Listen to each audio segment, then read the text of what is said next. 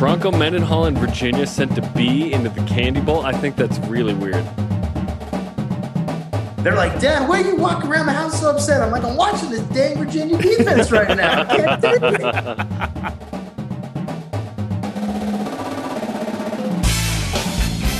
This is the best of BYU Sports Nation. Interviews and insight from This Week in Cougar Sports. Every Saturday, only on BYU Radio. To lead off, here's the double coverage interview of the week. Joining us now via Zoom is former BYU and NFL linebacker. He's a Super Bowl champion, Brady Poppinga, who was in the stadium for the Virginia at BYU shootout melee. Brady, let's talk about this wallpaper behind you. It's great to have you back on the show. That is quite the wallpaper, man. Fancy. Yeah, well, it's, my wife's choice, so I just kind of go with whatever she wants to go with. It's nice, dude. Whatever she wants to live. So, Hey. I didn't really have a say in it, so Yeah. we're good. Hey, listen, Brady, you if with that knowledge and logic, you clearly have matured and grown up nicely. I mean, that when you go with the wife, that is an important thing. Yeah. Happy life, happy wife. You guys know how it is. So. BYU number 15 in the college football playoff rankings after that wild win against Virginia, 66-49. What'd you think about BYU's placement in the initial college football playoff poll and now their lingering heartbeat for a New Year's Six hope? Well, I think there is a national acknowledgement of BYU and how well they're playing. That's what it showed me. They got 2 losses, but yet they're right in the thick of at least, being in the 15, and they could jump up maybe into the top 10 as they continue to play out the year, get some style points the next couple of weeks. And if they really, have a dominant win versus USC, which is possible with all the turmoil that's happened down there, things, and with people losing in front of them, things could really change for them and being in that position, which be in and of itself, whether they get that New Year's Six bowl invite or not, is already like a very good indication that the nation in general is starting to wake up to BYU football. I believe last year was kind of where everybody was like, wait, what's going on over there? And then this year it's just really exploded with the Big 12 invite. And then the way they're playing too. Like you heard Bronco after the game. He's like, hey, this is one of the most, if not the most physical team, paraphrasing what he said, that we faced. And then, you match it up with their skill positions. And so it's respect and people are starting to take notice.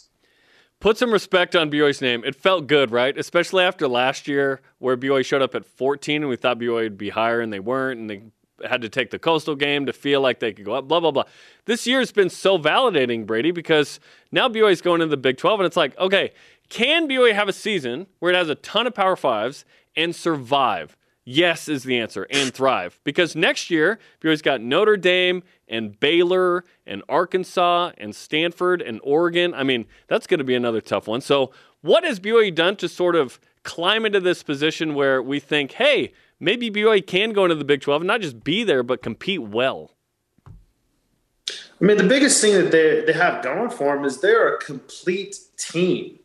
There's so many years to where it's like, okay, you'll have really good offensive linemen or defensive linemen, and this is more specific to BYU.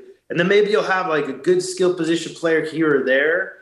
And then, you get against these teams who have more ample supply of skill position, you get exploited, And so what you're seeing is across the board, they have guys to where you could go out. As we saw against Virginia, like everybody thinks that game shows how bad BYU's defense is. They give up 35 points in the second quarter, which, that's tough. But, look at the other quarters, especially in the second half. They tighten things down. My point is that game was a game. Virginia's offense is loaded. Loaded. Okay, you guys saw 2. You saw 3. Number 4 is okay. 0 was good. I've watched them all year. No team has stopped that offense, and BYU has actually played the best against that offense than any other team in the ACC, including all the ACC teams they face. So to me, it's just the completeness of BYU football right now. Brady Poppinga is with us on BYU that Sports. I have seen. It's been phenomenal. Yeah, sure. And Brady, I'd like to talk some more about Ilaisa Tuiaki and the adjustments he made at halftime specifically. What did you like, and what was the cause of BYU turning it around so that you're like, look, see, this is a good defense? What'd you see from them so that they have earned the right to receive some more respect on the defensive side of the ball? Well, the biggest thing about them, and it's been a theme all year, is their philosophy isn't like, hey, we're going to go shut you down and to where we just suffocate you, And in today's world of football, to where all the rules, both in college, the pros, even in high school, basically favor the offense, you may never see a defense like that again. Maybe you'll see one once every 10 years. Like in the NFL, you've seen the Broncos and the Seahawks, and that's about it. After that, you don't see defenses just clamping down on offenses anymore. So now it becomes more of, hey, we have to mitigate the big plays. And then when it is critical moments, we have to find a way to make a stop. And so when you look at those two elements, don't give up the big play consistently, and then find a way to make a stop, whether it's forcing a fumble, getting an interception, or just getting off the field in a critical moment, they've done that. And that's all you can ask for. I don't care. If you think that this BYU or any defense for that matter is going to be a defense that is going to shut teams down and it's going to be a 66-0 game, now I'm going to be happy with the defense. You're living in a fantasy land, okay? Take off. Maybe you're on drugs. I don't know. I'm not trying to, tell anybody who's a drug addict out there that you're a drug addict, but it's not reality, okay? Yeah, you're wearing those glasses. You've probably injected some substance into your body to where your sense of reality is not accurate, okay? Playing good defense in today's era is not giving up the big play consistently and then being able to make critical plays in critical moments to help your team win games. And if you have to give up 49 points or however many points BYU gave up, as long as your offense has one more point, that's a win for everybody, okay? And that's a good team. And you face other good teams. And let me tell you another thing. What's good about this schedule, and I think in the BYU fandonium, people think that, for us to have a successful season, we need to go undefeated, just like they did back in the 80s. No, get ready, because when you go to the Big 12, you are going to be able to, and this is what's great about being in the Big 12. You could have this exact same record, and if they were in the Big 12, they might just be in the top 10. Yeah. And you want to win your conference, and you have enough style points, and it looks like the college playoff is going to expand anyway. But you go on and win your conference, you're in the championship or in the tournament for the championship, and hell, you may even lose 4 games. So don't just, people get so nuclear when it comes to like a little adversity because they're so used to the 80s when BYU was in the WAC and they're going undefeated. And that's not where it's at. And there's a lot of parity. But BYU is very well positioned. And yes, their defense is a really good defense. Don't look at all those statistics. It's very easy to see. If you want to see a bad defense, okay, you had a good one last week with Virginia. Their defense is bad, okay? And I can say that. My brother's part of that defense, and he admits it. And I've been watching them just as much as I've been watching BYU. I would say BYU's defense, I can live with them. I'm happy with them. Virginia defense, they make me so mad that you ask my kids, they're like, Dad, why are you walking around the house so upset? I'm like, I'm watching this dang Virginia defense right now. I can't do it. Brady Paping is with us on BYU Sports Have Nation. an opinion, Brady. Absolutely bringing it today. Gosh. This is the energy we need on Friday. Of course, we push forward to BYU's senior day against Idaho State. You talked about style points. We're focusing on the guys who are underclassmen who might be playing their final game at LaVell Edwards Stadium, and we think that Tyler Algier is probably playing his final home game. Where do you stand on the Tyler Algier leaving BYU early to pursue an NFL career? He needs to. The NIL has been great, but that's not going to compensate him for the kind of money he's going to be able to make in the NFL. And running backs, especially his style, he's got a very limited shelf life. This guy, if he played 5 years in the NFL, would be a really great career for him. And you don't want to change out 1 year in the NFL for one. Just speaking business. Now, if he's got an emotional attachment to BYU and he wants to come back with his teammates and, all that kind of stuff, that's great. And money's not everything, but just purely from a business standpoint, hey, I want to maximize my ability to make money while playing football. He's got to go. There's no question about it. Another guy that's, I hope he's not watching. So Peyton, turn off your radio. Do not look at this. But Peyton Wilger, he's a redshirt sophomore, but I believe he's a guy that he should turn in this is what I believe he should do. He should turn his papers in, see where the NFL evaluates him. If he's in a first or second round situation, he should strongly consider. If he gets a first through third round, maybe fourth round grade, he needs to strongly consider getting insurance if he feels like he wants to come back and maybe, up his draft stock. I don't know. But he's a guy that, I've watched him closely for the last couple of years, and he's improved tremendously. And I continue. This guy he's the next, Kyle Van Noy, the next Fred Warner, Taki. He fits that same mold of, all-time great BYU linebackers, and he fits exactly what NFL teams are looking for off-the-ball linebackers. And he's versatile enough to play multiple positions, but that would be another guy that I would tell him to strongly consider looking deeply into it and getting all the information. Don't just, go hastily and declare, I'm out of here. Get the information. And if, like I said, you feel like after receiving that information, you can improve on that draft stock, get an insurance policy so that if you do have a loss of value, at least you're locked into that. And those would be the two guys right now that I'd say that I would strongly suggest. Tyler for surely go, but Peyton, he needs to look into that. How about BYU's recruiting to get these guys as preferred walk-ons to eventually be the two we're talking about? We didn't bring up a scholarship guy, which is crazy. Okay, let's not bury the lead here. Last week you were in town. You ran out one of the flags, didn't pull a hammy. That's great. And after you run out, you actually came over and went and hugged Bronco. What was that like? Yeah, man, I just wanted to let him know I loved him, and I know that it's hard. It's hard for him to be back to BYU. He just, whatever Bronco does, and if you guys know Bronco, he fully gives himself to whatever endeavor it is. It could be football, it could be church, it could be his family, friendships, whatever it is. This guy doesn't hold back, and he gives himself to the most micro cellular level. And so for him to be back, in reality, he was facing himself. He built what the product you're seeing right now is what he helped build, and he's facing that. So, I just want to let him know how I felt about him. And I do. I always have had a special connection to Bronco. He's a kindred spirit. And also I was extremely appreciative of not only his impact on my life, my brother's life, but what he did for, BYU football, which has always been a big part of my life. And so what it means to represent the university and the church, as the most visible form and mechanism of the university. So for him to do what he did and for what he means to me, the least I can do is go give the guy a hug and let him know that, I love him and I appreciate it. Brady Papinga with us on BYU Sports Nation, former NFL and BYU linebacker. The emotions were strong last week. The emotions for BYU are understandably going to be strong tomorrow on Senior Day. What do you remember about your Senior Day experience and what these guys are going to be feeling tomorrow?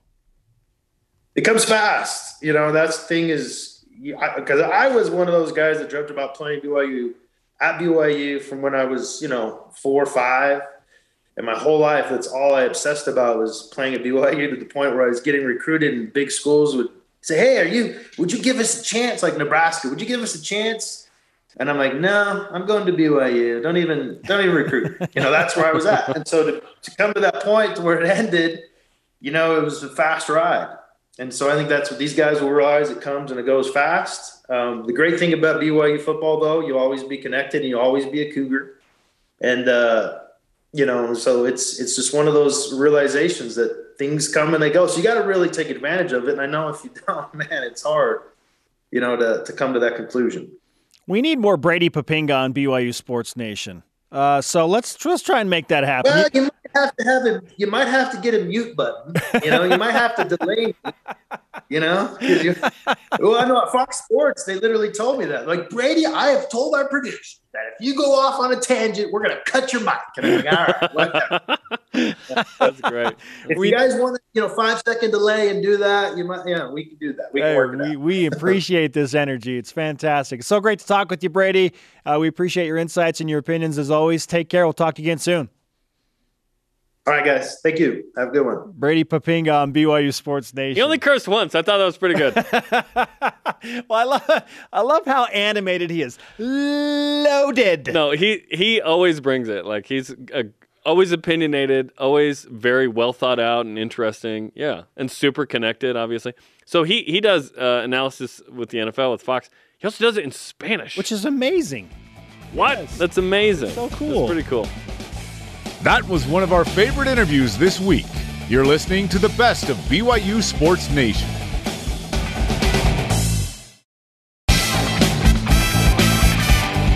This is the best of BYU Sports Nation on BYU Radio. Let's whip it.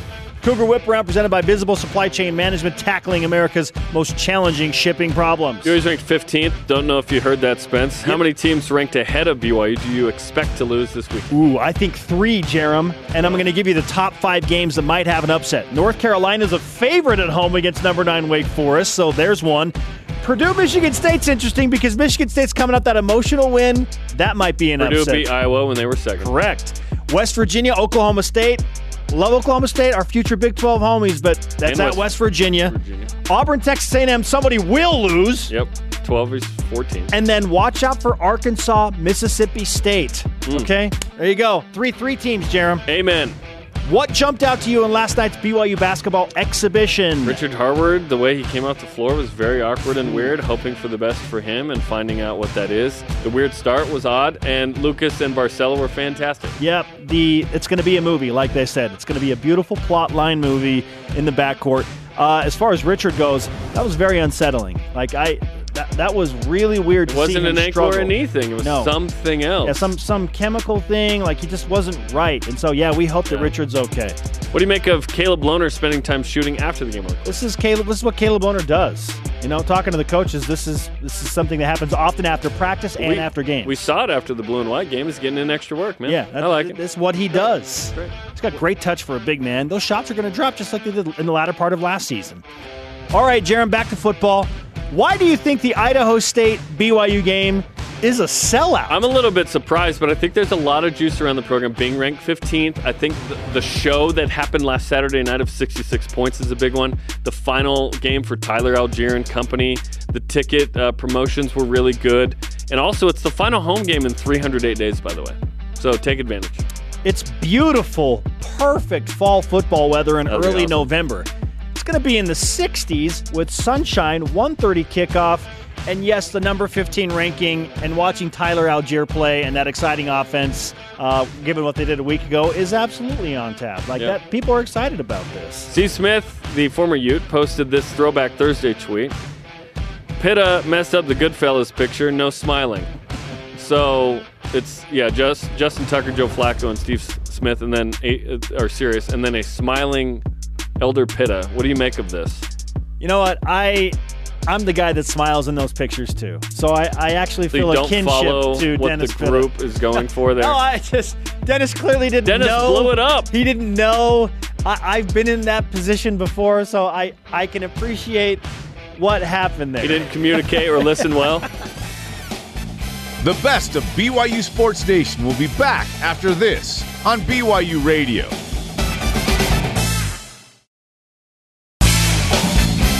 Get caught up in the week in Cougar Sports. This is the best of BYU Sports Nation. It is our pleasure to welcome in an Olympian, an All-American, and a national champion, both as an athlete and a coach. Ed Eyestone back on the program. Ed, welcome back. Good to be here, Congratulations gentlemen. on another Good. championship weekend. It's always fun to be here, particularly after winning a championship. 2 championships on the men's and women's side. So Which thank you. is big time. And you guys have massive goals, but it starts with this, right? You got to win the WCC. Well, yeah. I mean, we kind of divide the season up into thirds. There's kind of the preseason, then the regular season, and then the championship portion of the season. And this is what we get excited about. And it starts with winning the championship. I think that's the level of expectation that we have. On the men's side, we have 2 very good schools, nationally ranked schools that we know we're going to go against in terms of Portland and Gonzaga, and we were able to successfully execute our plan, and that was just to get out and run hard, and so it was nice to come up with the championship. So you got paid to coach the team by saying get out there and run hard? Yeah, it's pretty technical. It's really technical. Hey, get out there and run hard, everyone. 1 foot in front of the other, repeat. No, but I have a great group of young men that I'm working with, and Connor Mance, obviously a national champion. Yeah. He wants to repeat with that national championship. And then Casey Klinger, who I think sometimes gets overlooked a little bit, but he is the guy, the steady guy that we can count on as our number 2, and just ran another superb super race on his part. And I think with that 1-2 combo, we know we're going to do well at the conference level, and now we just need to continue to push that to the national level. Yeah, I knew there was more to the answer. I knew it. Yes. It's not like a NASCAR coach. It's like, just drive fast, we'll change your tires occasionally, turn left slightly. Yeah. Exactly. The BYU men just won a 7th consecutive team championship. The women won a 4th straight consecutive championship at the West Coast Conference level. How do those teams adequately celebrate a championship like that? Well, I think we're trying to put our celebration on hold until the national championships are over.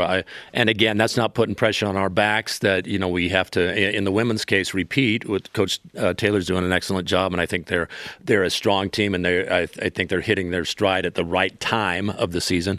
And on the men's side, we just want to go in and execute, control the controllable, run the best races that we can, and then let the chips fly. And I think if we do that, I think we have a chance to climb onto that podium, a top 4 team. And, anytime you're in the conversation for a top 4 performance, then things fall right, and you can really execute that day, then you might come a little closer to the top. What's the key for the men in the national championships? Because last year I know you wanted to fare a little better. Still fared well, but I know you guys have that goal of winning it. Yeah, last year was tough. We had some heat issues, and one of our runners ended up not finishing, and which cost us a lot of points there towards the end. But, you got to compliment someone who goes out and puts himself in a position to run himself into the ground.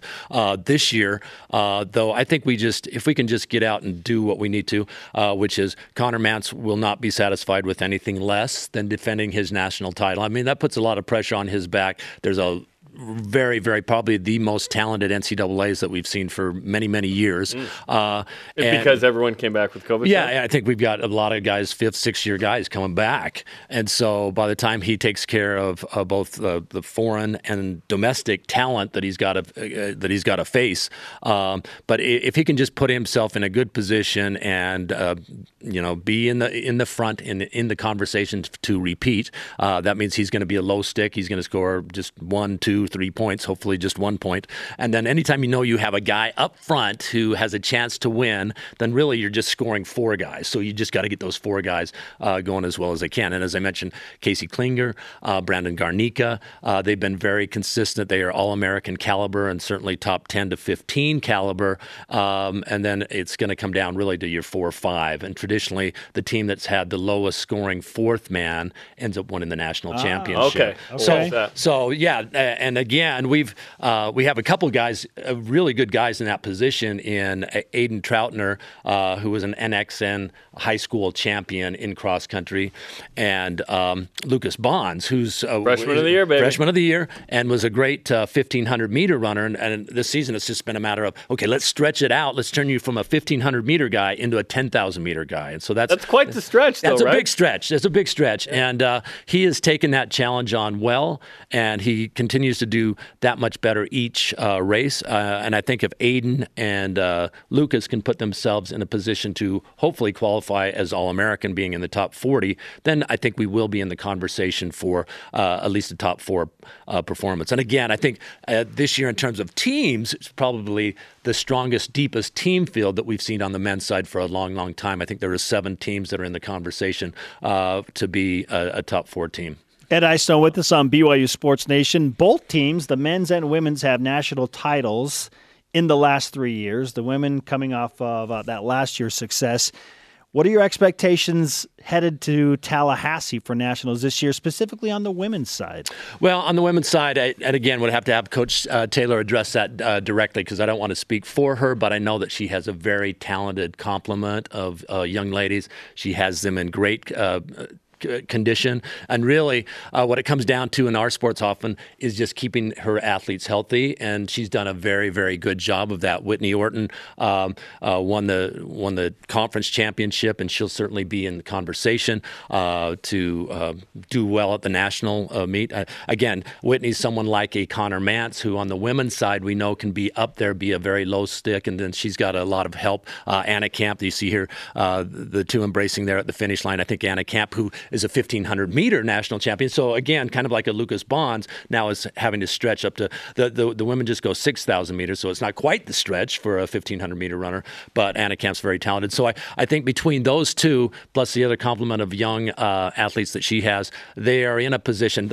I think we're both in good positions because I don't think we're going to be, after this last weekend, ranked number one in the country. I think Daljit's squad will probably be ranked number 2 or 3. I think our men are going to be probably somewhere in the 5-6 category. Okay. And that's kind of a nice position to be Sneaking in, up going in to the national meet. Plus, we are hosting the Mountain Regional competition coming up in 2 weeks from last Friday. So that's probably another thing for the locals. If they want to see national championship caliber teams competing, they really ought to come out on November, I wrote it down here, November 12th there at the East Bay. It's actually called Timpanogos Golf Course now. Yeah. Friday morning, that'll be good. I just want to thank you for giving us, as BYU fans collectively, less heartburn in the WCC championships than BYU football gave to the fan base on Saturday night. You know, that was a fun game. I mean, that harkened back to the 80s when we would score 60 points on a regular basis. So that was kind of fun. In fact, my wife, after it was 21-0 there in the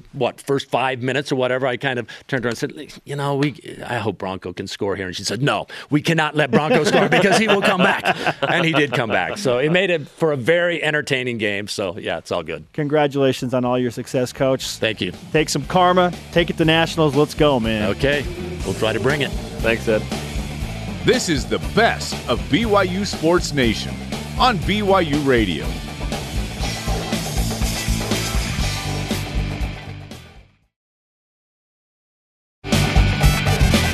The best of BYU Sports Nation collects our favorite conversations and brings them to you every Saturday. It is our pleasure to welcome in BYU men's basketball assistant coach Cody Feger with us once again in the studio, Bizzle, as we prepare for an exhibition showdown with Colorado Christian tonight. Let's talk about this first. Your dad was in studio and in the building last week, got a tour. It was great to have him here. He watches the show in Wisconsin. Yeah, him and my mom watch That's amazing. all your guys' show anytime you're talking about He's our one rating point in all of Wisconsin. In Wisconsin. They absolutely love you guys. That's very nice.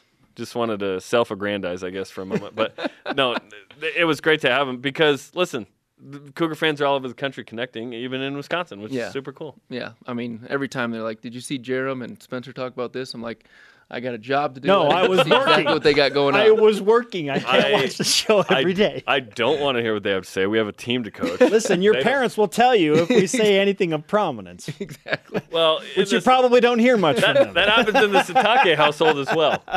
Kalani said, hey, I was told you said this on the show. What happened with Boise State? Our blowout, we blew them out, so it's not a classic game or whatever. And I was like, you won by too much. I'm sorry.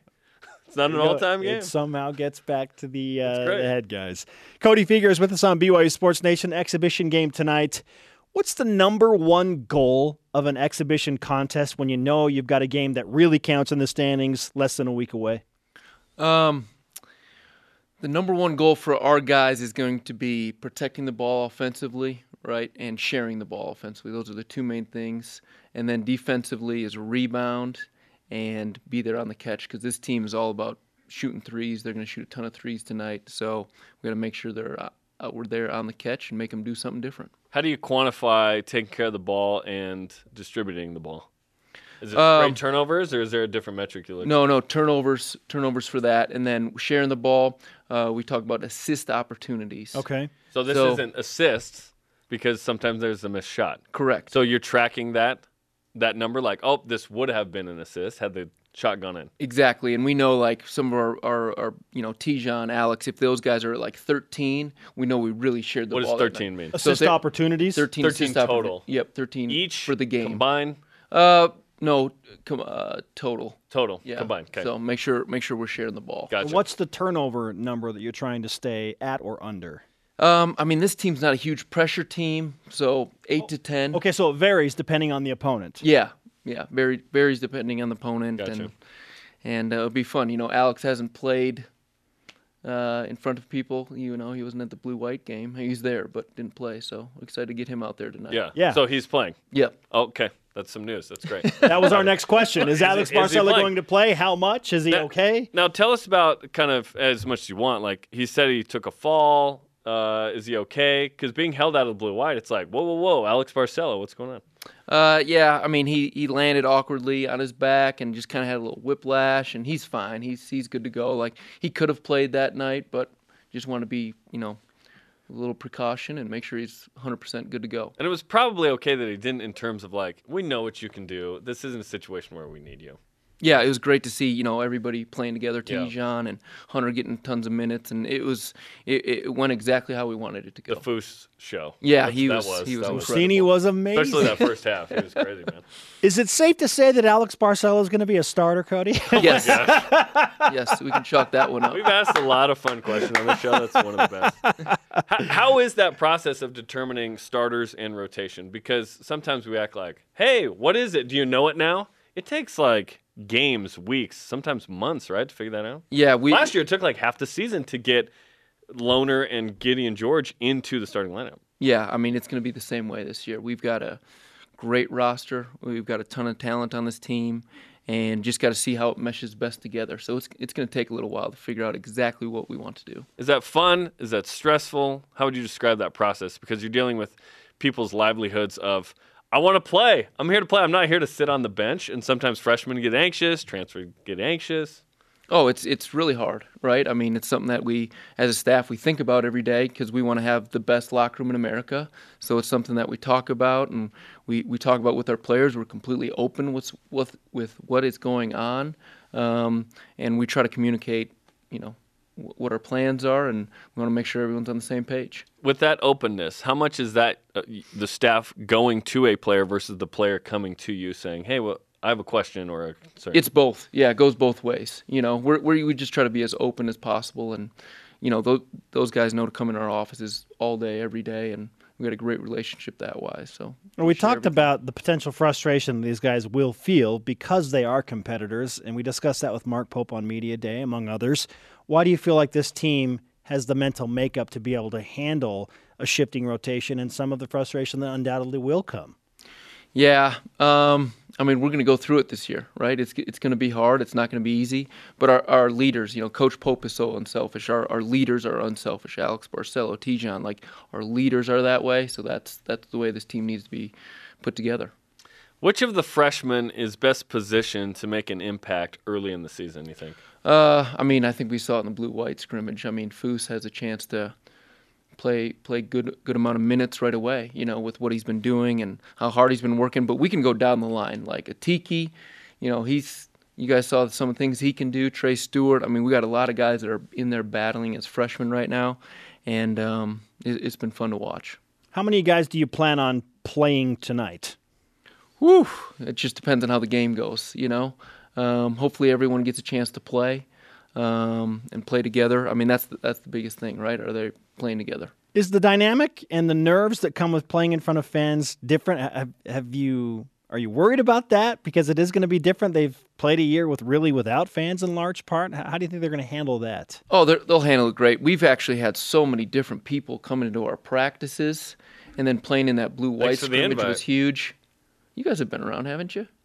We need more time. We want to be in there. Right. We like you guys. Okay. Well, we want you guys around more. Yeah, the blue-white scrimmage, it was huge, right? The lights were on, and the guys were still sharing the ball like crazy. Now, it got a little sticky in the second half, and that's something that we talked about and we showed them, and that's just something that we're going to keep on improving all year long. The clock wasn't sticky, though. We started a running clock. The second half was like, we got stuff to go to. Let's go. That first half was really long. It seemed like it was forever. Long. It was just a lot of dunks from Foose. It was in threes. It was crazy. Yeah. Okay, so the season's next Tuesday. Obviously, you can't change a ton of things between now and then, but what do you love about the team right now that you're like, okay, Tuesday, this will be on display? Tuesday, I feel like we're really going to share the ball. I feel like we're doing that at a really high level, and they really love each other right now. Like I think that's huge, and I'm really excited about that. And they're ready to go compete. They're ready to go play against somebody else. Like they're going to play really stinking hard. So we're really excited about that. Okay, so a known there. What's the biggest question mark you have about this team going into the games? Defensively, are we going to be on it, right? Are we going to know our assignments exactly right? And because we've got a lot of really good pieces. So, with us changing different defensive coverages, can we be on it communication-wise? Cleveland State, San Diego State, it's like right out of the gate you're playing Oregon. teams that are and then Oregon. It's like, oh my gosh, with this schedule. So how's the team kind of mentally? Obviously, there's some young pieces, but there's some real vets on the team that have been around that are kind of ready for that challenge. And in hoops, and as we've seen in football with BYU this week, playing a challenging schedule is something you have to do, and you guys choose to do. Yeah, you have to do, and that's what Coach Pope does. Like, he wants the best at all times, and like these are, like you said, these are three really good teams coming up, and we've been preparing. We've watched so much film on Cleveland State, San Diego State and Oregon already that we've already sprinkled in what they do offensively and defensively the last 3 weeks. Cody Feger is with us on BYU Sports Nation. I can't believe we've waited this long to ask you about it, but are you worried about your Green Bay Packers and the quarterback situation that's going on up there? Yeah, I'm really worried about it. Because it's a Utah State guy? No. Jordan Love. No, it's just we're missing the guy, right? Yeah. We're missing the guy. I mean, last week we were missing a couple receivers and our D coordinator, but we're missing the guy right now. So, Are you okay with this old school chin strap? Like, would you wear that one? Or I would not. not. When I was in high school, I wore a better one, right? Yeah, it's like hilarious that he is the old one still. I mean, Brett Favre are wearing the same chin strap, Right, and probably Bart Starr too. I feel like same chin strap. Yeah, exactly. If you didn't know, Cody is very, very devout Green Bay Packers. Well, you and Tijon Lucas have this little, clique on the team of like Milwaukee sports, right? Yeah, it's a lot you of guys fun. versus the world. Yeah, and Trevin tries to jump in there a little bit. He's got some family that are Packers fans. Oh, so he's like a closet Packers fan, or? Well, he talks about him. I know his family. He's like the third wheel in that conversation? We bring him in sometimes. When things are going well. Yeah. Does he say we? We're talking about the Packers? Oh yeah, he's like, what happened to us? Last week, okay. Interesting. Yeah. So he's fun about Don't it use too. that pronoun in vain. We, Cody, let's give you some BYU Sports Nation karma to distribute evenly among your coaching staff and your team tonight for the game against Colorado Christian. We appreciate the insight into what's going on. We'll be looking for the sharing of the ball and then how the team comes out defensively. Yeah. And Thank you guys. And the moment we get you access to the building and we get access with the thumbprint is the moment we're definitely. Well, let's get that done because today. we need to give you access. If you're, yeah, I get it. Let's get it done. Yeah, let's go. Thanks, Cody. Powers that be, let's go. The best of BYU Sports Nation will be back after this on BYU Radio.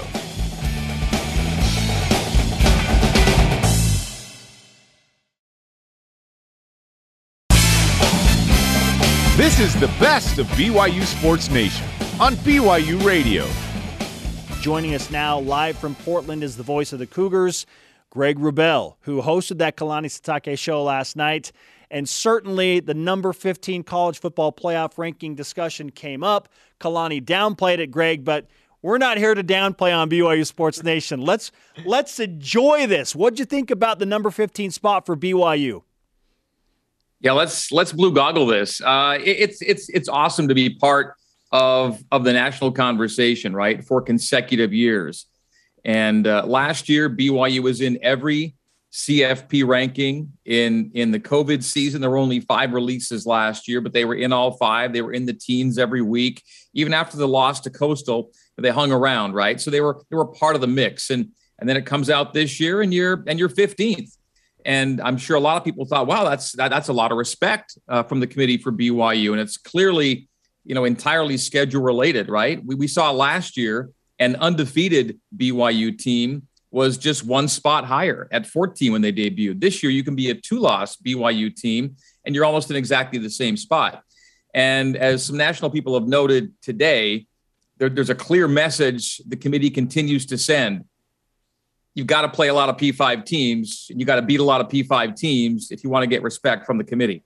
So, Cincinnati, by virtue of not being in a P5 conference, is capped in its ability to impress the committee. The only teams that can really do what the committee wants them to do are teams in P5 leagues, Notre Dame and BYU. That's it.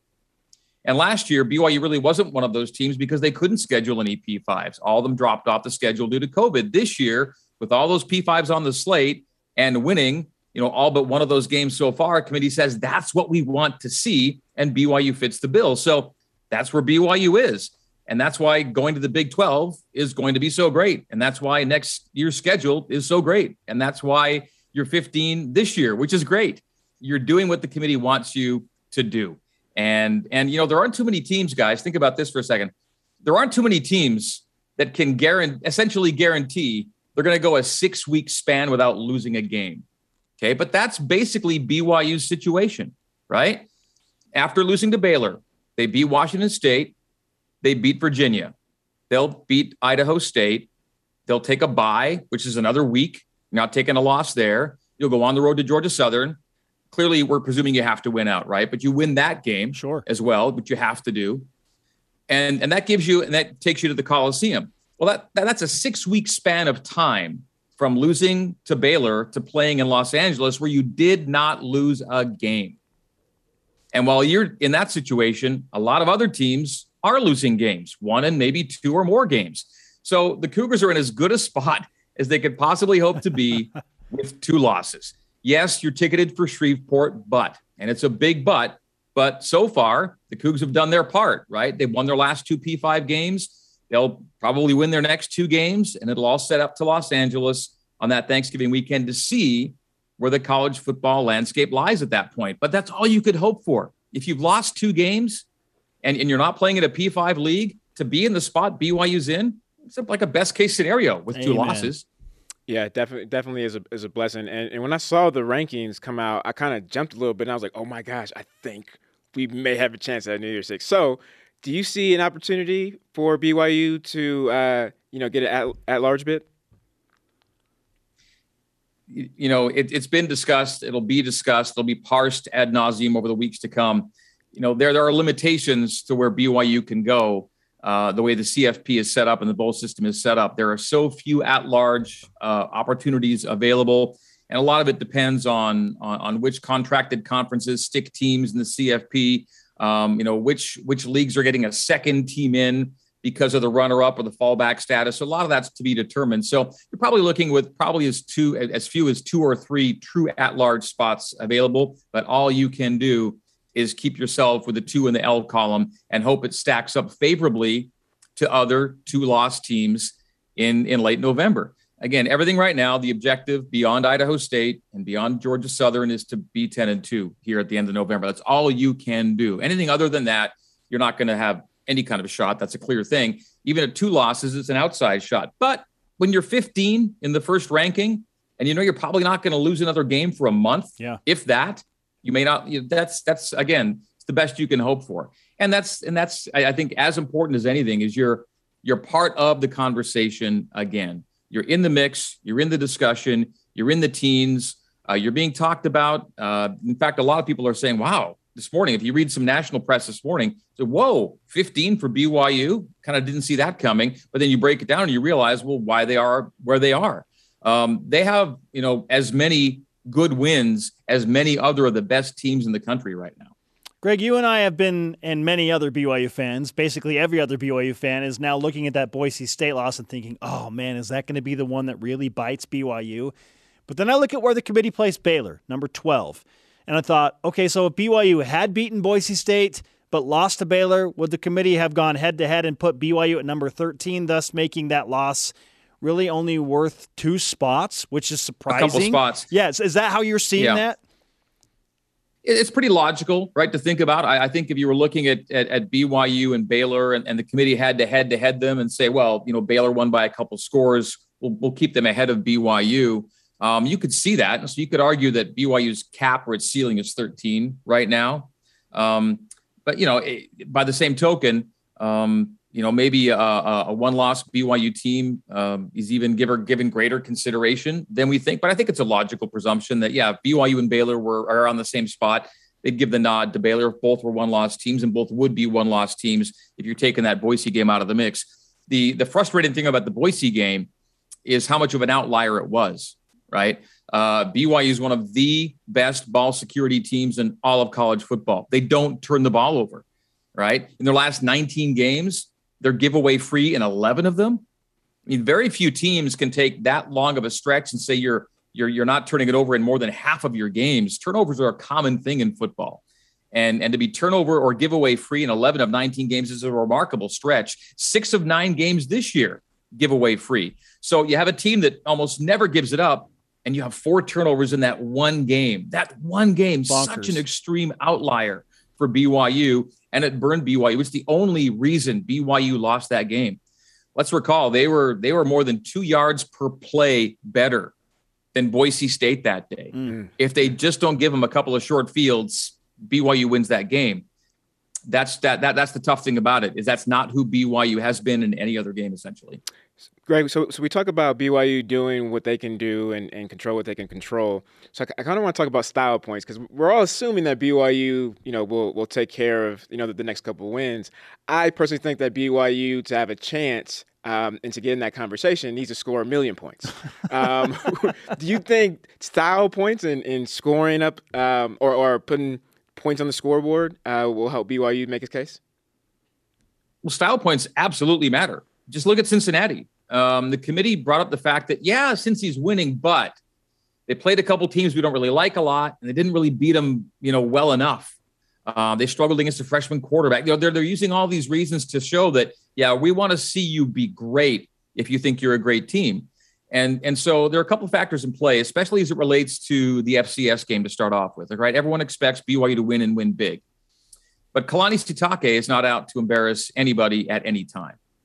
All right. So I think there's probably going to be a cap on where things go, but football is football. And if you even, ramp it down once you've got a comfortable lead and all you do is run the ball, but you run it well enough with your guys to keep progressing forward, that's life. That's football. And all you can expect BYU to do is be efficient with its possessions. If you're getting, 10 to 13 possessions in a game, you better score on 9 or 10 of them, right? And keep the turnover number down. And even if it means, okay, we're going to run the ball a lot, you should be good enough to run the ball well enough to keep gaining yards and keep getting points. Now, I don't see BYU putting on, garbage time touchdowns in the fourth quarter under 5 minutes to go. But before that point, BYU's got to be an efficient, very efficient team. And, I think a shutout is a reasonable goal for BYU to have defensively. This is an FCS team averaging about 13 points a game. All right, you're one of the better FBS teams in the country. I think a score should be the cap of the expectation. Generally speaking, over BYU's FCS history, their opponents get about 1 score a game. They're averaging about 8 points a game against BYU all time. So you want to keep that number down, be really efficient with your possessions, and put up a number that looks like, that's a top 15 team beating an FCS team they're supposed to beat. Then you take a week off, you rest up, you get well, you go to Georgia Southern. The whole Clay Helton thing is an interesting part of the scenario there, but it's a very lowly ranked and lowly rated Georgia Southern team. You've got to not just win, you've got to look good doing it. And then you just kind of throw it to the Coliseum and see where it goes. And again, everything's contingent on winning out. And even at the last week of the season, guys, I think style points will come into play. BYU's got to be great over the next month of football. Greg Wrubell, the voice of the Cougars, is with us live from Portland. And before we ask you some soccer questions, Greg, I do want to get your beat on what this senior day for BYU football will feel like, because there are very few seniors. The COVID scenario has allowed the door to stay open for so many guys to come back again and have extra years. So what do you anticipate this senior day will be like for BYU football? Well, it's a little strange, Spence, in that we really don't know the list yet. Yeah. I think we'll have one by Saturday night or Saturday afternoon. But you're going to see some guys probably who, we consider sophomores, COVID sophomores with red shirts in their past, who are considering themselves to be maybe taking one last ride. So, there could be some surprises, whoa, I didn't know he was ready to go, or I didn't know he'd have that many years. But when you think about it, there are a lot of guys out there, or a few guys out there, who could have had a redshirt year, a freshman year, a COVID year, and are now playing their essentially fourth year. And so in their minds, that's their career. That's their 4 years. And so you could see some of those types. You could see some guys in the future being honored a second or maybe a third time on this day. It's a very strange senior day in that way. We only know of 2 or 3 guys who are truly going to be exhausting all their eligibility at the end of this season. A lot of other guys are looking at their future and saying, might this be it for me? If so, I don't want to miss this day. And so we could see a few of those guys that don't want to miss the day that could be back for more days like this in the future. I heard that everybody was getting a COVID year, so I get my eligibility back as well. So I'm going to apply for that soon. The best of BYU Sports Nation. We'll be right back. Rise and shout for the trending topics of the week here on the best of BYU Sports Nation. A college football playoff pleasant surprise, Brian. BYU number 17 in the AP poll going into last night's announcement.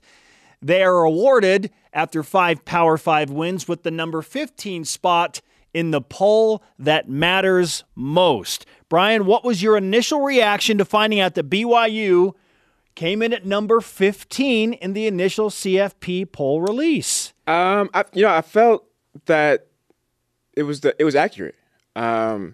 I think I'm the minority on this. When I think a lot of people expected BYU to come in ranked, closer to 25. I would say I think that the expectations that at least that I've been hearing from the community and fans was maybe 16 to 20, maybe 16 to 22, something along those lines, right?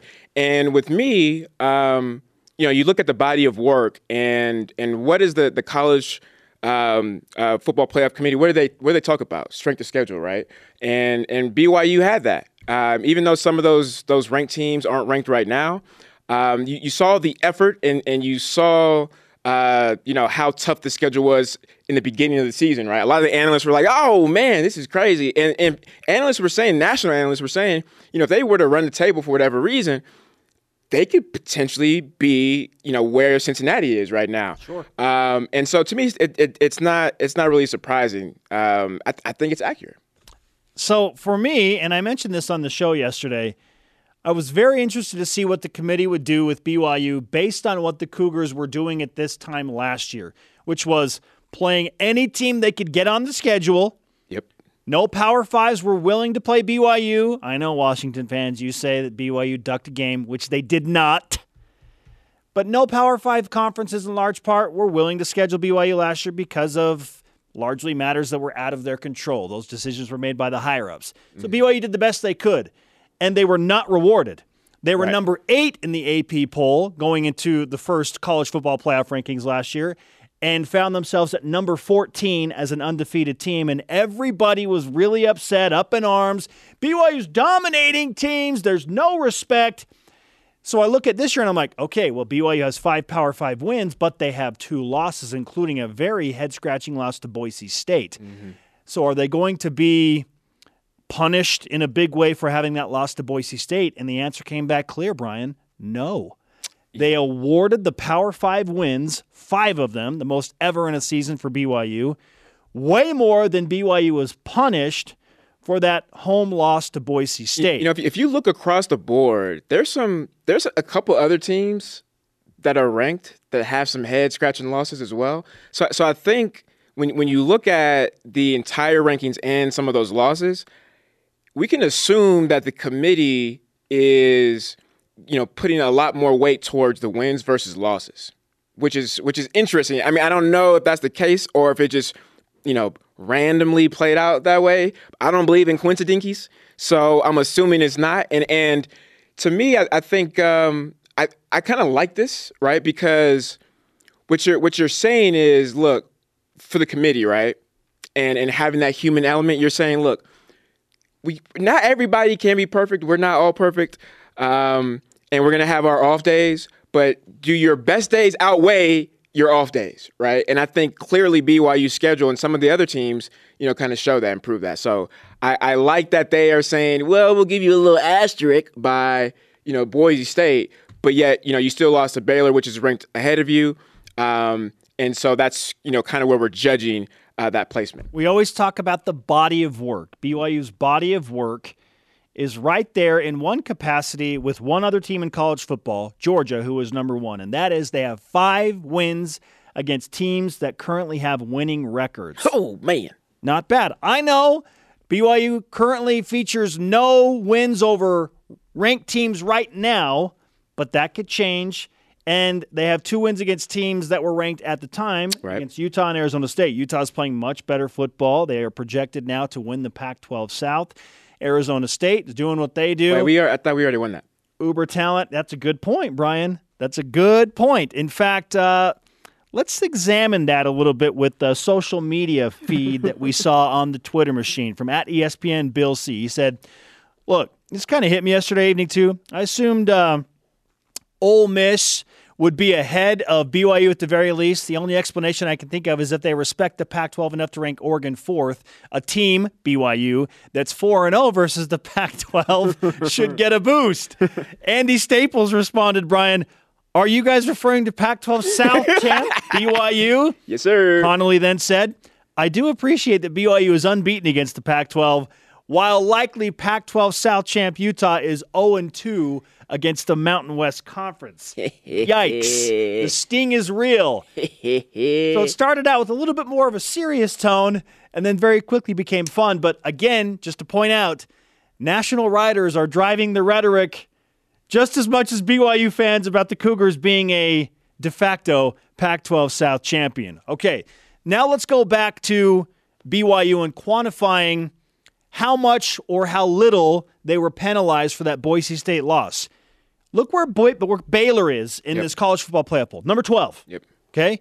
So let's say BYU beats Boise State. They are 8-1, and they have the one loss, of course, in Waco at Baylor. Yep. Brian, that tells me that BYU would only be up 2 spots. Yeah. Number 13, if indeed they were 8-1 and had beaten Boise State. So it's 2 spots worth of a penalty. Yeah. Based on where Baylor ends up in that poll, which is not a ton in my opinion. I thought BYU would end up somewhere around 17 I was hopeful for 17 or 18. I thought, maybe they could come in at 19 or 20. Not great. Number 15. You know what? So look, I get what you're saying, but I think at this point right now where the goal is potentially a New Year's 6, right? Like, I think this gives us life. Like, for sure. I saw that. I was like, wait a minute. The heartbeat is alive. Hold on, wait a minute. I'm back on board. Sorry, Bronco, Virginia. I'm back with my guys because we're going to a New Year's 6 game.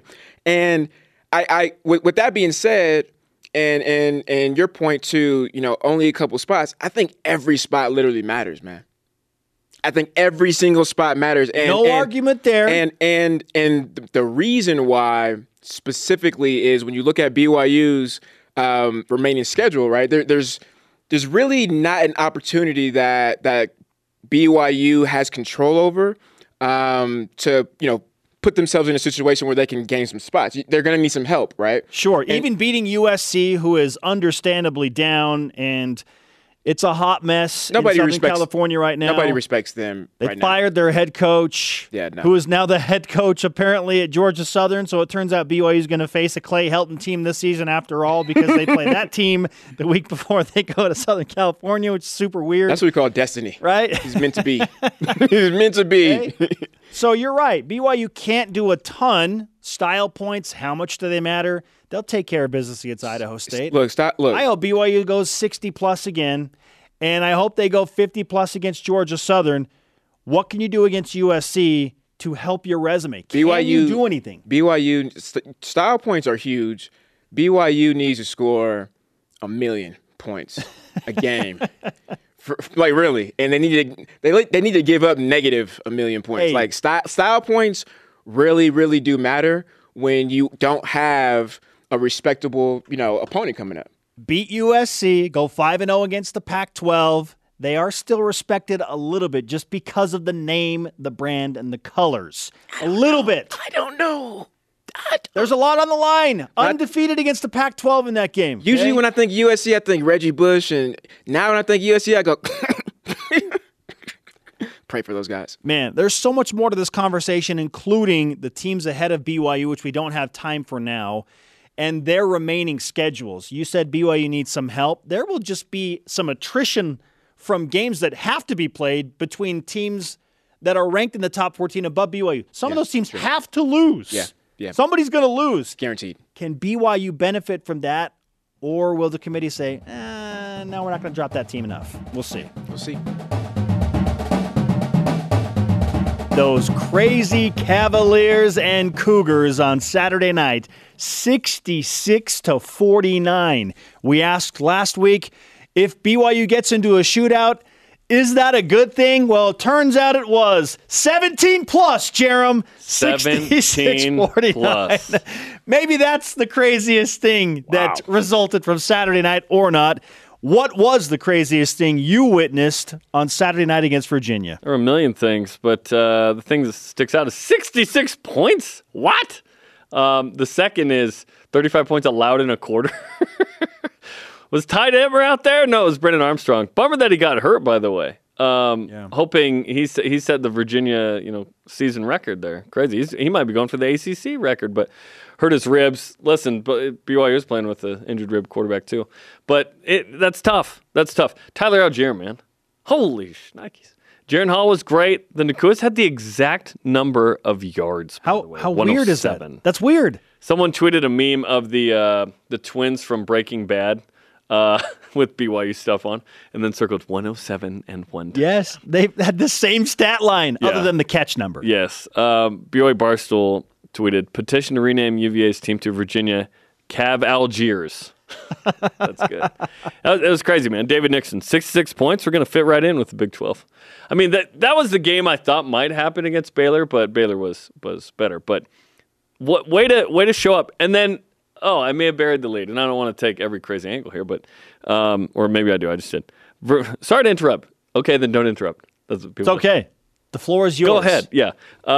7 points allowed from BYU's defense in the second half after giving up 42 in the first half is just unbelievable. I talked to someone who was in the same so the media share the same bathroom as like the coaches at halftime if they're not down in the locker room. Laius Tuiaki was sweating. Like literally. Understandably. Because that was a very difficult first half. Homie was dry as a whistle probably in the second half because BYU only gave up 7. I mean, the defense's ability to turn on a dime like that was incredible. And then we talked about turnover margin, +3. +3 is the difference in the game. It really is. It's pretty even except for those drives. BYU turns it into 21 points. Yes. If there are 0 turnovers in this game, BYU might lose the game. BYU needed those 3, which is pretty crazy. So Kalani Sitake says put some respect on Laius Tuiaki's name here. Drop 8 won the game for us, and that was Laius Tuiaki's idea.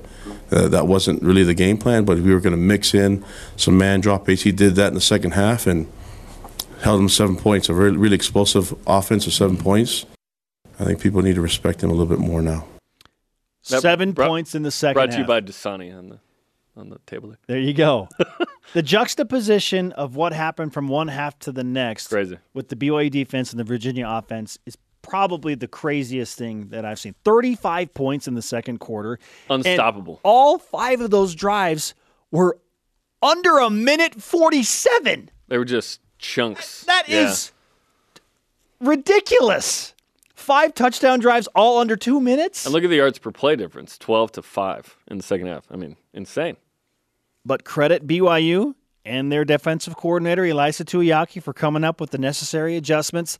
And yes, as you pointed out, 3-0 in the turnover margin, and you turn that into 21 points. Difference in the game. Plus that's the reason 17 plus happens. Wow.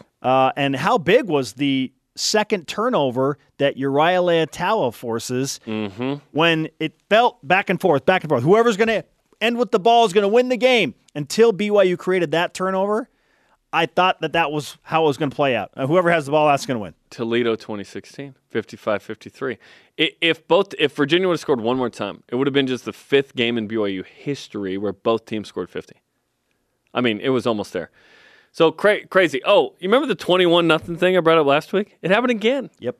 But this time BYU was up. So BYU was down 21-0 in 99 and 2000 against Virginia. And then BYU was up 21-0 but then later trailed multiple times. BYU's ability to answer in the shootout, it's not a shootout if both teams don't answer. So BYU's ability to do what it didn't do at Baylor was great. And Virginia obviously is not Baylor. And Virginia's defense is terrible, which is shocking, by the way. That we all respect Bronco Mendenhall and that staff of guys and what they can do. That offense is as good as the defense is bad, which is weird to see a Bronco Mendenhall defense give up that many points. They played 2 ranked teams now, and they gave up 59 and 66 in those games. Wow. Well, and this is a defense in Virginia that I'm looking at a few weeks ago, and I'm like, maybe they aren't that bad. They shut out Duke, and I know Duke's bad. Duke's the worst. Duke's bad, yeah. But 0 points. I'm like, okay, they're capable. BYU puts up 66. 66? 66 points. A route 66, which is a record for BYU against a Power 5 opponent. Yeah. The previous high was 59 against UCLA in 2008. I'll remember that one. 66 points. Tyler Algier Let's talk leading about the it. charge. Unbelievable. Let's talk about it. So Cam Miller, homie. Tyler Algier over his last 2 games. 61 carries, because he had 29 in this one. 457 yards, 7.5 yards a carry, 7 touchdowns. On College Football Final on ESPN, which I love watching, just to recap all the highlights Saturday nights, Sunday mornings, they said if Tyler Algier played in the afternoons, we would be talking about him like we're talking about, the other running backs. Bijan Robinson and Kenneth Walker III from Michigan State. Yes. Kenneth Walker III had a tremendous game against Michigan, right? Tyler, this is one of those things where BYU is a great late-night game for ESPN, ESPN2, and the cost of business is that people don't know how good Tyler Algier is. You know who will, though? NFL teams. Because Tyler Algier is climbing. Before the season, is he an NFL draft pick? Question mark. He's like 3rd or 4th round guy probably now. Like, how good is his footwork and his burst in the second level? He's so good. He's like, his Deep Blue outlined it, right? Like what he's gone through personally. Amazing. He's having such a good year. MVP by far of this team. Crazy, man. And BYU's crushing it, dude. BYU's 7-2. Like, how awesome is this? BYU's going to be 9-2 going into SC. And Drake London's out. So that game feels more winnable. Let's go. This is the best of BYU Sports Nation on BYU Radio.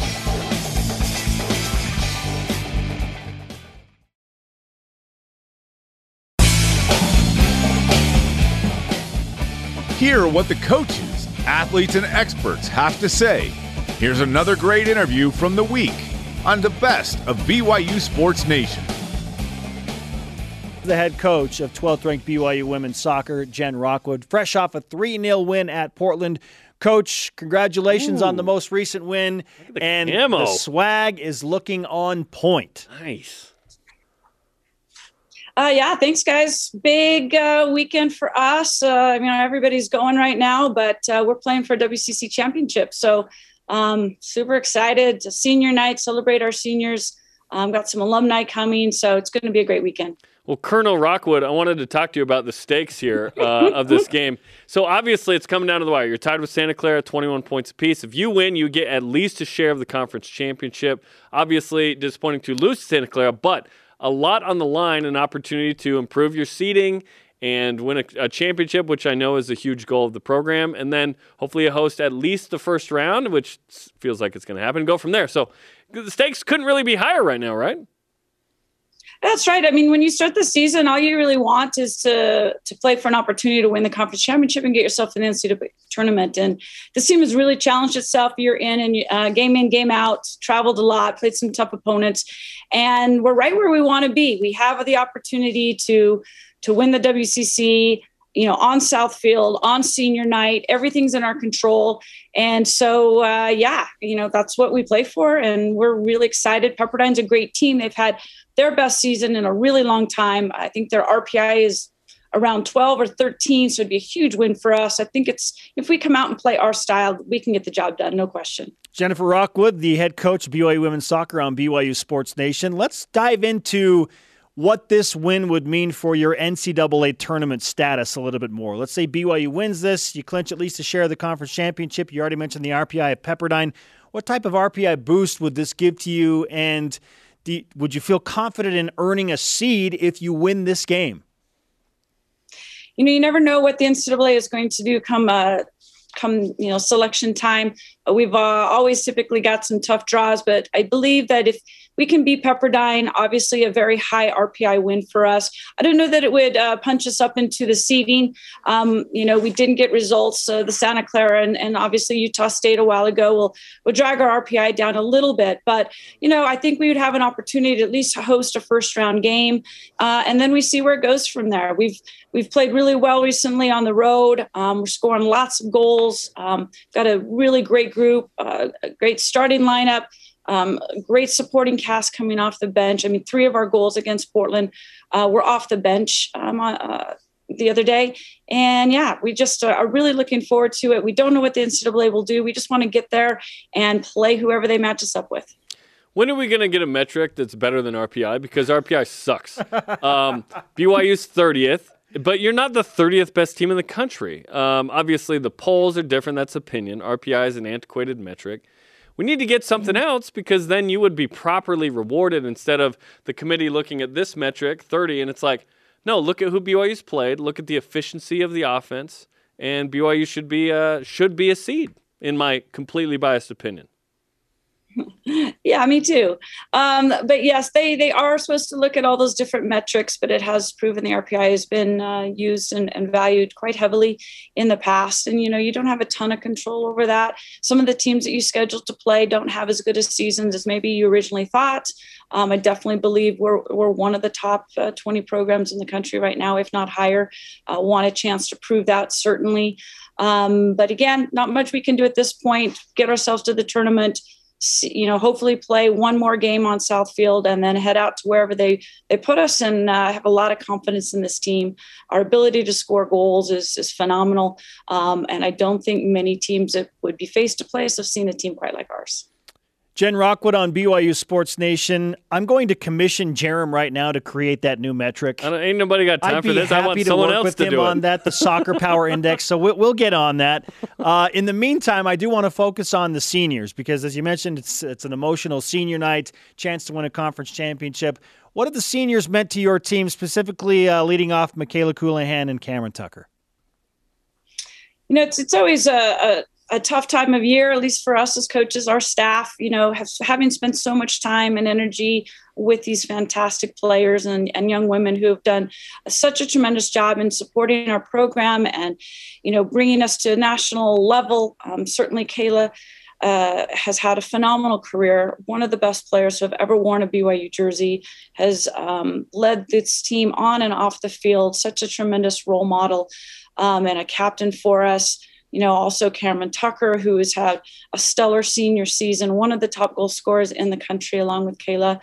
You have our other captain, Cass, in goal, who has also done a phenomenal job. She's been with the program for 7 years and had ups and downs through her career with injuries. Everybody's faced adversity, but also celebrated such fun times. And it's a great time to honor our seniors. We also have Ashton that will be finishing up her career, and McKaylee Moore, who will be finishing up hers. So obviously Grace Johnson, who was a transfer and got a little extra year with us because of COVID. So COVID has kept these seniors around an extra year, and as a coaching staff, we couldn't be more proud to be a part of their career and honoring them tonight or tomorrow night, and hopefully with a WCC championship. That'd be a nice way to go out. And then a first-round game. I should mention, still number one in scoring offense, most goals per game in the country, which is incredible. Get out to Southfield and watch this team. Cameron Tucker's third, and Michaela Coulihan's 11th in goals per game. That's just insane. So at this point, do you feel like you're going to host a first-round game in the NCAA tournament, and then you'll probably, if you win that, go out on the road for a second-rounder? That is our plan right now. That is what we're looking forward to. We know so much of it will rely on how we play tomorrow night. So, everybody going to the football game, hopefully they'll stop by Southfield on their way home and come support this phenomenal team. One of the best attacking team BYU soccer has ever put together. And the plan is to, score a bunch of goals against one of the top teams in the country right now for the WCC championship. Now, speaking of football, the BYU football community on social media and in-house are very excited about a recruit that has announced that he is coming to BYU. We can't mention his name specifically until everything has been cleared by compliance. But, Jen, now that I think about it, you're used to these high-level recruits picking BYU women's soccer. So what's the advice you have for the guys over at the football offices to bring in more of these high-level recruits? Because you've been doing it for a long time. Well, it's all about the recruits. It's all about the players. It doesn't matter what kind of coach you are. If you don't have great players and great kids who are committed to your program and your university, you're not going to have a lot of success. So bringing in those players to wear the jersey and to be a part of the program is what makes a program. So, yes, with the National Letter of Intent signing coming up for football and for soccer, we'll be adding 8 new players to our roster for our future. They'll be a huge part of what we'll be doing in the future. Oh, we're looking forward to that. Let's give you some BYU Sports Nation karma as you compete for a conference championship tomorrow. You know what to do with it. Share the love. Make sure you have your conversation with Cam Tucker. That's going to be important. We'll be watching that. Always. Jen, Always. It's great to have you on the show. We appreciate all you do. Awesome. Thanks, guys. Appreciate what you do. Appreciate it. Head coach of BYU women's soccer, Jennifer Rockwood, number 12 team in the country, number 1 scoring team in the country. Number 1 in your heart, Spence. If they dominate, let's say they dominate Pepperdine tomorrow. Dominate would be +3. Right. So let's say they win by 3 goals. That'd be amazing. Would that be enough? Just maybe. No. To maybe convince the tournament committee who's watching closely that, all right, maybe they are the number 16 seed. Because they seed 16 teams. They do. RPI is the worst. I know, it really is. It's terrible. No, it's awful. Not because BYU's low in it, because it is terrible. If BYU was high in it, if BYU was number 1 in RPI, I'd still say it's terrible. What does Jerem Jordan's Soccer Power Index say? Well, I'm time for that. Someone else that pays attention more should do that. We'll be right back with more of the best of BYU Sports Nation.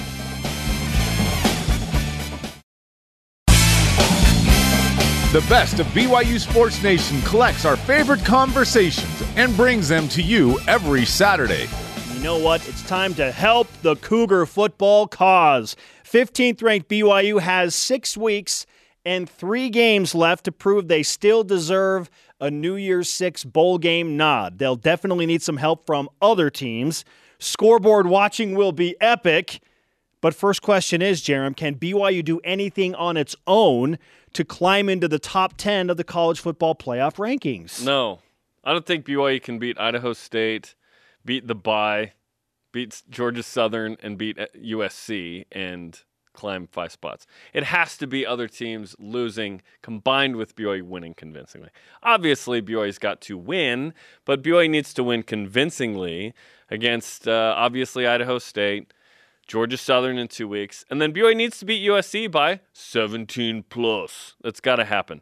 But when you look at people in front of BYU, I don't know that there's going to be enough losses to get up 5 spots. That feels like a lot. Like, I don't feel like Bama, Michigan State, Oregon, Ohio State, Cincy, Michigan are going to fall too far. Granted, Michigan plays Ohio State still and Penn State, but Penn State lost to Illinois, so who knows what Penn State is. Oklahoma's going to lose, though. Oklahoma at 8, it starts to get interesting for me. Oklahoma's playing Baylor next week. Massive game. Go Baylor. Let's go. Oklahoma State as well, who's ranked 11th. So they play 2 of the top 12 already. And Oklahoma disrespected at 8 and undefeated. Like, I think they should be like number 3, right? Okay, number 9, Wake Forest.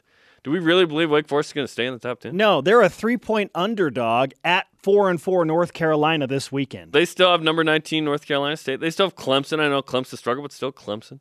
Number 10 Notre Dame. They don't play anybody. Navy, Virginia, Georgia Tech, Stanford. Virginia. They might, yeah. Well, is Brendan Armstrong out? I don't know. Number 11, Oklahoma State. They still play Oklahoma, right? West Virginia, TCU, Texas Tech, 2 of those 4 teams I just mentioned fired their coaches. So I don't know. They'll still win. Baylor's got Oklahoma still left. Auburn has 3 ranked teams, including Alabama. Auburn's out of there. And then Texas A&M. Auburn could have 5 losses by the end of the regular season. Seriously. And then Texas A&M has 13th ranked Auburn, 16th ranked Mississippi, still unranked LSU. So I think BYU can get up to like 12th or something. That's what it feels like. Maybe 11th. In the top 10 would be a stretch. That's the number, 12, that we have kind of pointed to in the past, right? Okay, got to be in the top 12 in the college football playoff rankings to feel like you have a legitimate shot of getting into a New Year's 6 bowl game. Well, but maybe. It depends on what bowl games are in the playoff.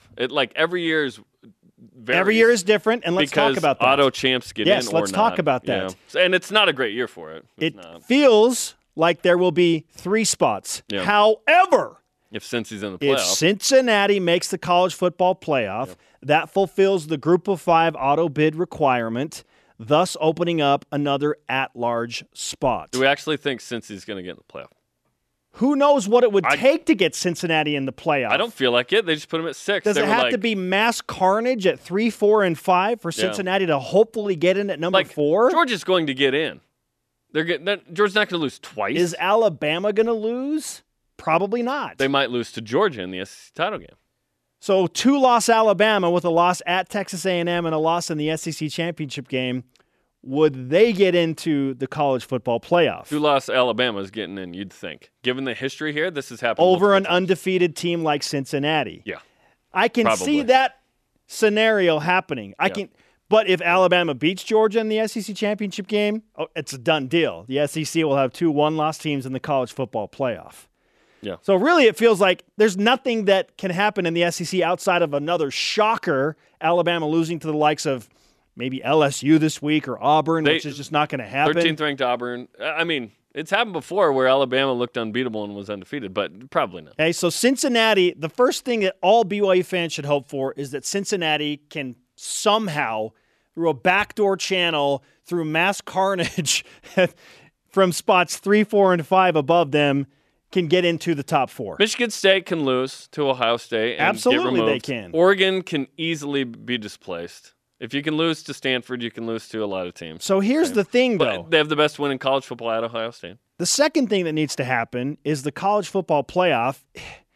And again, we just documented this is unlikely because the SEC looks like they're going to get 2 teams in. If there are 4 teams from 4 different conferences in the college football playoff, that bodes a little bit better for BYU as well, based on potential tie-ins and the spread of the automatic bids over the 4 conferences. It's going to be hard to displace one of those teams, though. Like when Virginia went to the Orange Bowl, it's because Clemson had gone to the playoff. It depends on where the national championship game is. It's the Orange Bowl this year as one of the national semifinals. So if the ACC team were to get in to the college football playoff, that would fulfill the auto bid. Yeah. But the ACC is not good this year. No, the ACC is terrible. So some people are like, no, root for Wake Forest to make the college football playoff.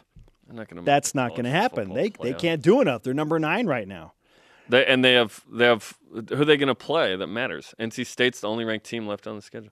Then there's the idea that all teams above BYU just need to lose. And my guy Ryan Teeples, some of them win, pointed this out to me yesterday.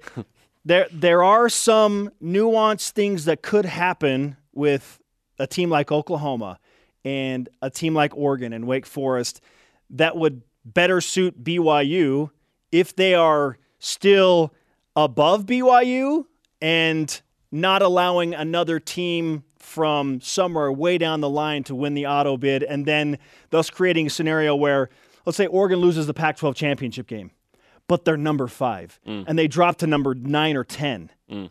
Then Oregon's going to get in along with whoever wins the Pac-12 championship game and go to the Rose Bowl, so Oregon takes another at-large spot. So you need the Pac-12 to have 1 team. You need the Big 12 to have 1 team. Yeah, Utah wants Oregon to go to the playoffs so it can go to the Rose Bowl. Yeah. Okay?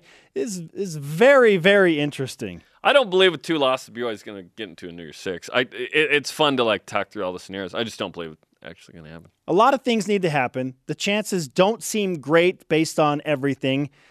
But you know what? If there is a college football season that would produce this, it's this year because it has been unprecedented. An average of 6 teams per week are losing in the top 25. An average. It's great. And we anticipate that more of that will happen this weekend because it just happens every week right now, it feels like. It ain't happening in Provo this week, that's for sure. It's a fun conversation for sure. You know what sucks, though? To go from the possibility of New Year's 6 to Independence Bowl. Like that, no offense to the Independence Bowl, but that gap is really wide. Yeah, does BYU want to play Oklahoma State in the Fiesta Bowl or UTEP in the Independence Bowl? Very disappointing. That gap is very wide. Our question of the day. I'm happy. 15th. 7-2. I'm happy. They're in the conversation. I'm happy. Because of that. BYU is in the conversation because of the number 15 rank. I'm good. I don't need to be in the New Year's Six to be happy. I'm great right now. I'm great. We're going to dive into, in detail, and I'll send these out over Twitter, what needs to happen. Well, again, I sent out a preemptive strike on the teams that BYU needs to root for. Things have changed a little bit after some conversations I've had. Let's hear from you, BYU Sports Nation, and get to our question of the day. What can BYU do in its own to climb the college football playoff rankings? Let's go to Voice of the Nation. This is the Voice of the Nation on BYU Sports Nation. David Woolsey on Twitter. Shut out Idaho State. Allow only one score from Georgia Southern. Fill the Coliseum with BYU fans. Bulls like to know they can fill stadiums. BYU didn't fill up LES on Saturday. That was an 8:15 kickoff on Halloween weekend. I'm giving him an excuse. Okay. And I was disappointed. And David Woolsey says they have to beat USC by 10+. See, I agree with that. 17. Oh, let's go. That's a lot. Well, a lot at USC. BYU will probably Utah be like a touchdown favorite. Utah. Join the conversation 24/7 on Twitter, Instagram, and Facebook using the hashtag BYUSN. The best of BYU Sports Nation rolls on after this.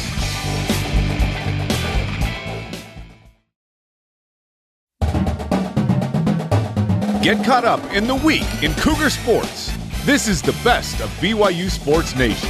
We should note that each week during the season, the BYU football team honors someone who is dealing with a significant challenge. That person becomes part of the team at that point. I know it well because my dad, Kent, was one of these true blue heroes. Afu Fiafia is the son of David Fiafia, an assistant coach on the Idaho State football team. Clearly, it's bigger than football, as you'll see in this week's Deep Blue special. Man, that big smile, bro, just brought so much light to all of us, bro. We came together as a team and heard your story, and you're like a younger brother to us. But even though you're younger than us, you're way more brave and way more stronger than us.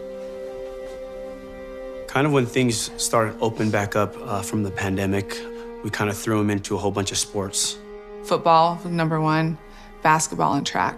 So he had year-round. You know, seasons would overlap. He'd go from one sport to the next. Well, I was working out a lot during the summer, and I had personal records that I wanted to break with lifting.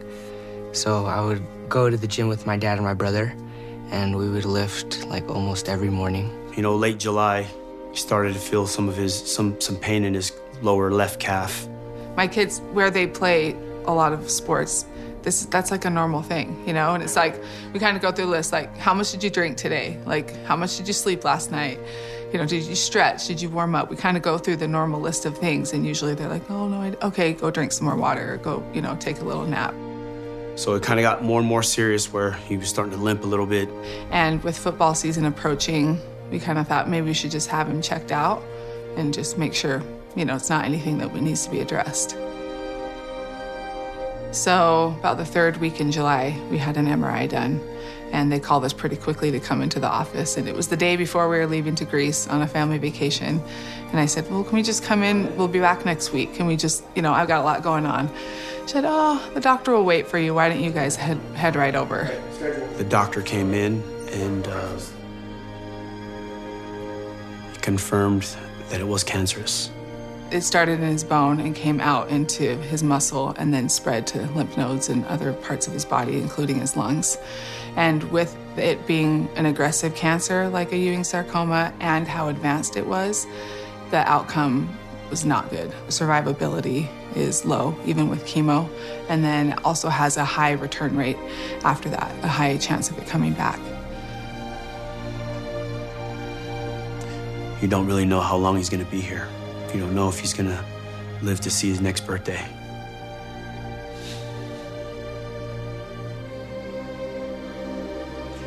You don't know if he's going to have the opportunities to be able to play high school sports or get married in the temple, to have children.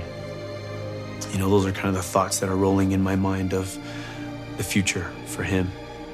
Definitely at the beginning I was thinking, why is all this happening to me? And then I started to have a greater understanding of why this is happening.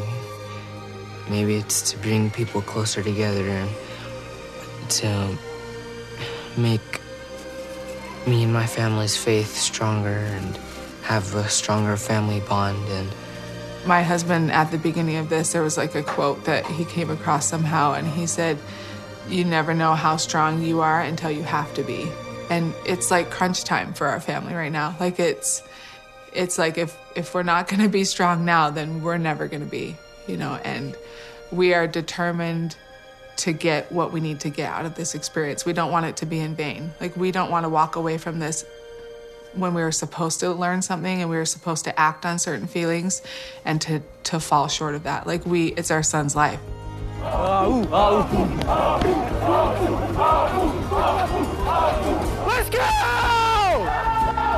go! Off the ball! Let's go! Thanks for coming, man. I could tell he loved that. Just having all the players yell his name. Knowing why he's here, I think it means a lot. I know that he's motivated by things like that. He's an athlete, and so seeing all these athletes just rally around him, they don't really know him, but they know a little bit about him. So it was awesome.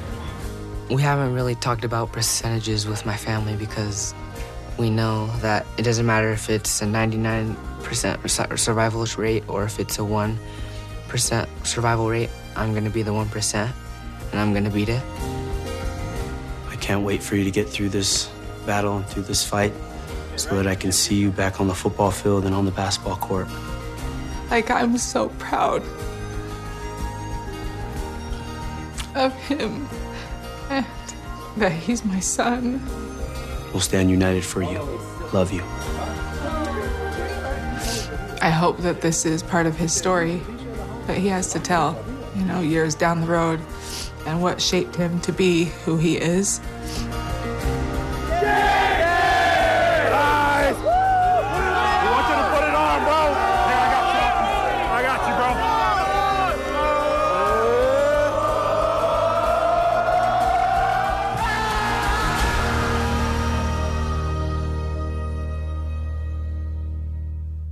What an incredible young man, and I can't tell you how happy I am to report that his cancer is in remission. Nice. Man, I got tears in my eyes. I don't think people really understand how much of a difference stuff like this, can make and the impact. I had a good friend and his son was going through cancer as well. This is a couple years ago, and went and did the True Blue and was a Thursday's Hero. And man, I mean, when I see him now, he still talks about that to this day. Sure. And he was able to beat cancer as well. So, things like this, it may look small on the outside, but it goes a long way. So I appreciate, BYU for doing this and being consistent with it as well. We're so happy for the Fiafias and look forward to watching David on the sidelines and Afu certainly cheering for both teams this weekend when the Cougars take on the Bengals at LaVell Edwards Stadium. The best of BYU Sports Nation will be back after this on BYU Radio. This is the best of BYU Sports Nation on BYU Radio. Oh, it's going to be a super senior day at LaVell Edwards Stadium for all of the reasons we have already listed, including perfect weather, BYU's number 15 in the country. They have 5 Power 5 wins. They're 7-2. They're about to be 9-2 with a chance at 10 wins to close out the season against USC. And everybody that's going to be at LaVell Edwards Stadium and watching on BYU TV just might have a final opportunity to watch a handful of notable BYU players. We'll see who actually puts their name on the list of we want to be honored because this might be our final game at LES. So, Jeremy, I ask you, which non-seniors, of course, know the seniors, which non-seniors might be playing their final home game on Saturday? There are a bunch of juniors who are fourth-year guys who last year were juniors and this year are juniors. If Zach Wilson had come back, by the way, he'd be a junior this year. So that's how weird it is. Obviously, Tyler Algier is a guy who, 99.9%. This is going to be his last game. I'd be shocked if he came back to BYU next year. He should go pro. The iron's hot. He should pull a Dax Milne, and he should go, right? And the year that Tyler has had has gotten him to maybe the third or fourth round. Like, he's been so good this year. So Tyler Algier is an obvious one. Get to LES, watch Tyler Algier, and probably his final home game at BYU. And then there's a list that we put together earlier this morning. So other guys that possibly might go, whether they're high NFL draft picks or not. James Empey might, although he's been banged up. He's not been himself the last kind of year, right? Gunnar Romney is a guy that has pursuits that are similar to Dax Milne, wants to be in the NFL, has a similar skill set. Neil Pau, I'd be surprised if Neil's back. I think Neil goes. Lupini Katoa is an interesting one on this list that we talked about. NFL? No, but maybe there are other career pursuits, right? You finish college, you move on. He said this week he's still deciding. That's why he's on the list. Peyton Wilgar hasn't had maybe the kind of PFF breakout year that I think maybe Cam Mellor was hoping for, but a guy that may just go at this point. It's been a strange year for the linebackers with the injury of Keenan Peely, and Wilgar's role has shifted. He hasn't been able to do what he typically is able to do if Keenan Peely is playing. Like, as a freshman, I would say that was Peyton's best year, right? So maybe he comes back. I don't know. I don't know if all these guys bounce or not. I won't be shocked if they all leave because, listen, just because you have an extra year doesn't mean you take it. Like, honestly, think about Baylor Romney in his situation. If you're Baylor Romney, like, Jaron Hall has proven he's the guy. Like, Baylor's the clear backup, and then Jacob's the future at the third string. What if you get some opportunity professionally? You're like, he's married and maybe he moves. I don't know. What if there's this amazing opportunity in the private sector and you're going to make a bunch of money? Or public. Either one. But, like, yeah, who knows? I'm not saying he's leaving. I'm just saying there are things to consider here. Tyler Algier, and I love what Matt Berry of ESPN College Football's podcast said. Matt Berry is I really like him. Okay? So Matt Berry, talking with Kirk Herbstreit, said, listen, if Tyler Algier was playing anytime before like 7 p.m. Eastern time, then he would be included with all of the top-tier players, have some legitimate Heisman talk, some Doak Walker talk. But he just, because he's played a few games super late against Arizona State and against Arizona and most recently against Virginia, he's kind of relegated to that back tier. He's not as common of a name as Bijan Robinson and Kenneth Walker III because he's not playing in that really primetime spotlight. Well, and on ESPN specifically. Right. So some of his best games, let's talk about the 3 best games for Tyler Algier, to your point, and I really like that comment as well, is when he goes for 200-plus at Utah State. It's Friday night on CBS Sports Network. Yep. Okay, so Friday was good, but late. CBS Sports Network is Still different, late. right? Not the same exposure. Still good, but late. And then Washington State was on FS1. Kind of a sleepy afternoon game, not on ESPN. Yeah, and the numbers from that game were actually the smallest in terms of viewership of any game that BYU had played to that date. Because FS1. Yes. And then, Virginia, whoa! Like, the first half got the attention of the country, but then the East Coast went to bed. 50% of the population lives in the Eastern time zone. Don't forget that. It's a big deal, right? So, yeah, that point is super valid. Tyler Algier is one of the best running backs in the country. He should be a Heisman dark horse. He should be a Doak finalist. You know, the kind of year that he's having. He leads the country in rushing touchdowns. He's third in yards per game. Like, he is a beast. And he's got a shot at the all-time single-season record, against, Luke Staley's 01. He's got a shot to go 1,500 if there are 4 games left and he averages 125. Amazing. He's going to do it, right? Obviously, we would love for Tyler Algier to come back and play against that 2022 BYU football schedule, and BYU Baylor, is ranked Notre in the top Dame, 25. Oregon. Amazing. Arkansas. Someone's going to play at Oregon after. And then, Stanford. 5 P5s. Okay, and high-quality Power 3 top 5 25 games, teams. Yeah, right? Yeah. We would love for Tyler Algier to come back. But given what we just laid out and the stock that he has right now, is it going to benefit him to come back and play another year? How much better could his stock get? Maybe one more round better? Maybe? If he has a breakout year? But you're a running back. I mean, there's so many tough. Dime a dozen miles in the NFL, right? So many miles on those tires. Like, No.